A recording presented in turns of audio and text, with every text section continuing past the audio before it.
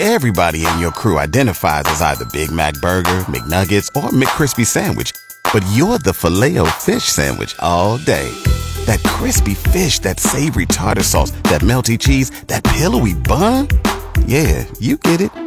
Every time. And if you love the Filet-O-Fish, right now you can catch two of the classics you love for just $6. Limited time only. Price and participation may vary. Cannot be combined with any other offer. Single item at regular price. Ba-da-ba-ba-ba. Picks up on it, and then they share graphics like they just did on SportsCenter and others. Hey, $127 million. The Bengals are going all in. Good for them. We'll get back to that coming up in just a moment. But let's talk a little NBA. I know we've talked a lot of NFL draft coming up around the corner. The NBA draft, yes, I know, the NBA draft. Let's talk about it because now it's relevant here locally after Obi Toppin earlier announced that he will forgo his remaining college eligibility at Dayton, of course, and he's going to enter the 2020 NBA draft. And joining us now, NBA draft analyst Matt Babcock joining us here on the Justin Kinner Show. Matt, welcome in. How are you? Hey, I'm doing well. Thanks for having me. Absolutely. Now, look, right away, I didn't really have NBA draft on my mind, but when Obi announced that he was going, which is no surprise, by the way, it was a little fun to sit back and begin looking at some of the mock drafts. I have yours pulled up here in the studio.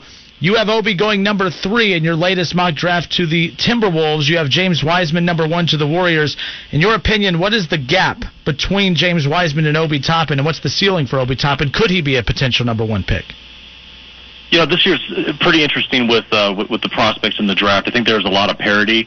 I don't necessarily think there's much of a difference in talent and upside between Wiseman, Edwards, and Obi.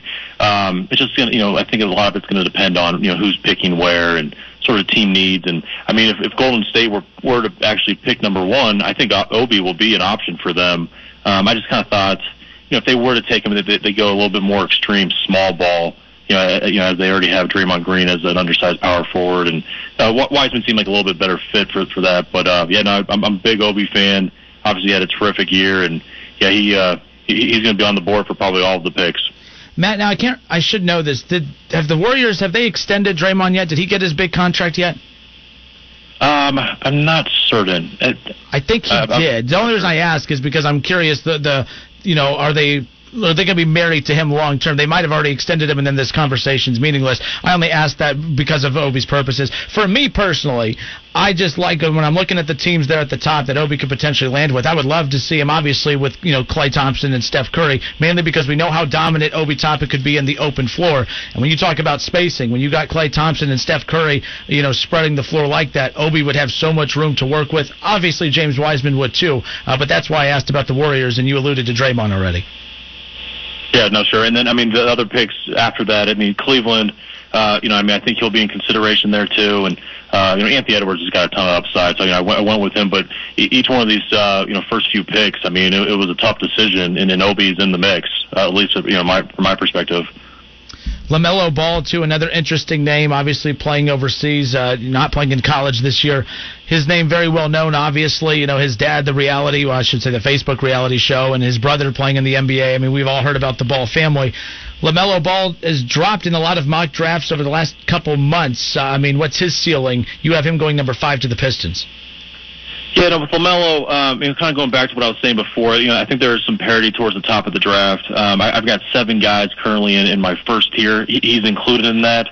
I think, a team looking for a point guard, he's probably going to be the first guy taken. Just not every team is going to be looking for a point guard, as a lot of teams have committed to younger guys, and, it'd be hard to add another guy like LaMelo.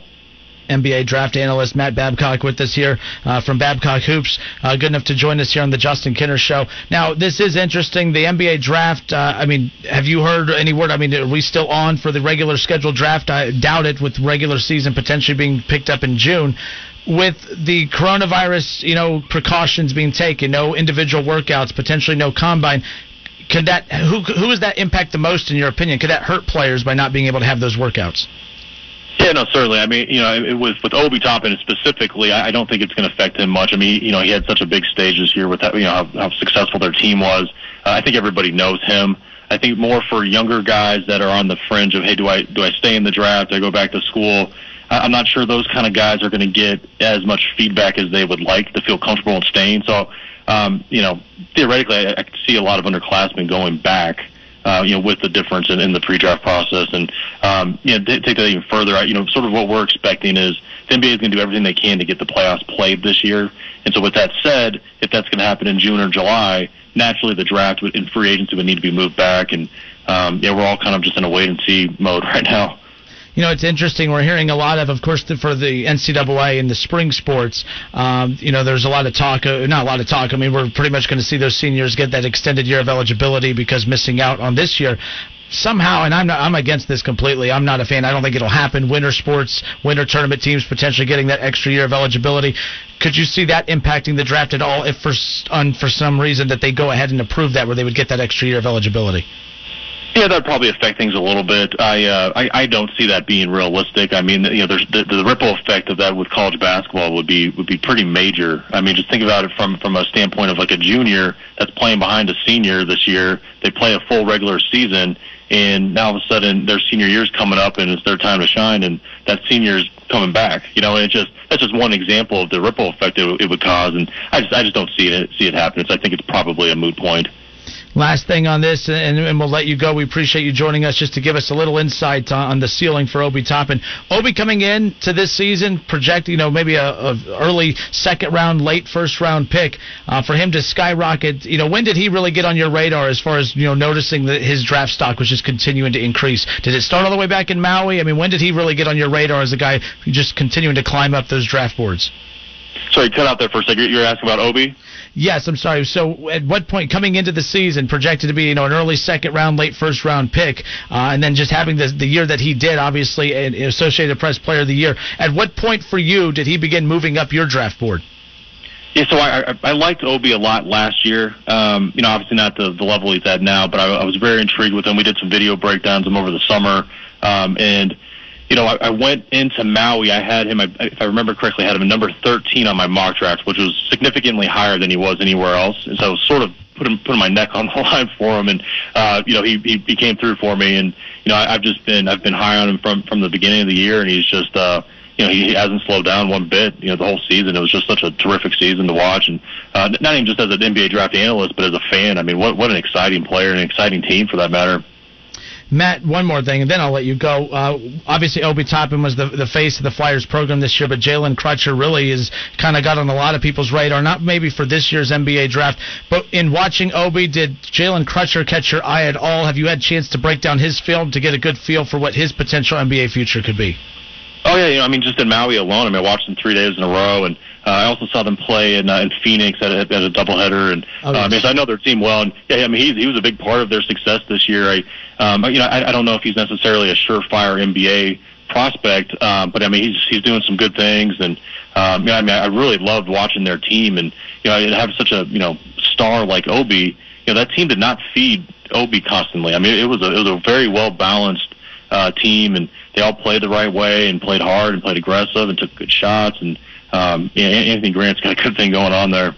Absolutely. All right, Matt Babcock with Babcock Hoops, good enough to join us, NBA draft analyst, talking all things Obi Toppin at this point. Obi Toppin foregoing his remaining college eligibility, declaring for the NBA draft earlier this afternoon to the surprise of nobody, but now we get to have fun taking a look at where he could end up. Matt, thanks so much for your time. Tell everyone about Babcock Hoops, where they can follow you on Twitter and get all of your content.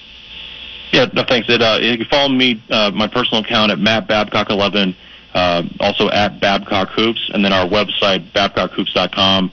Obviously not any more live play, but we're going to be continuing watching film and talking to people behind the scenes and pumping out some content on the draft. So, yeah, please follow us. All right, good stuff. Matt, thanks so much for your time, man. Enjoy the rest of your week and stay safe. Thanks, you too. All right, great stuff.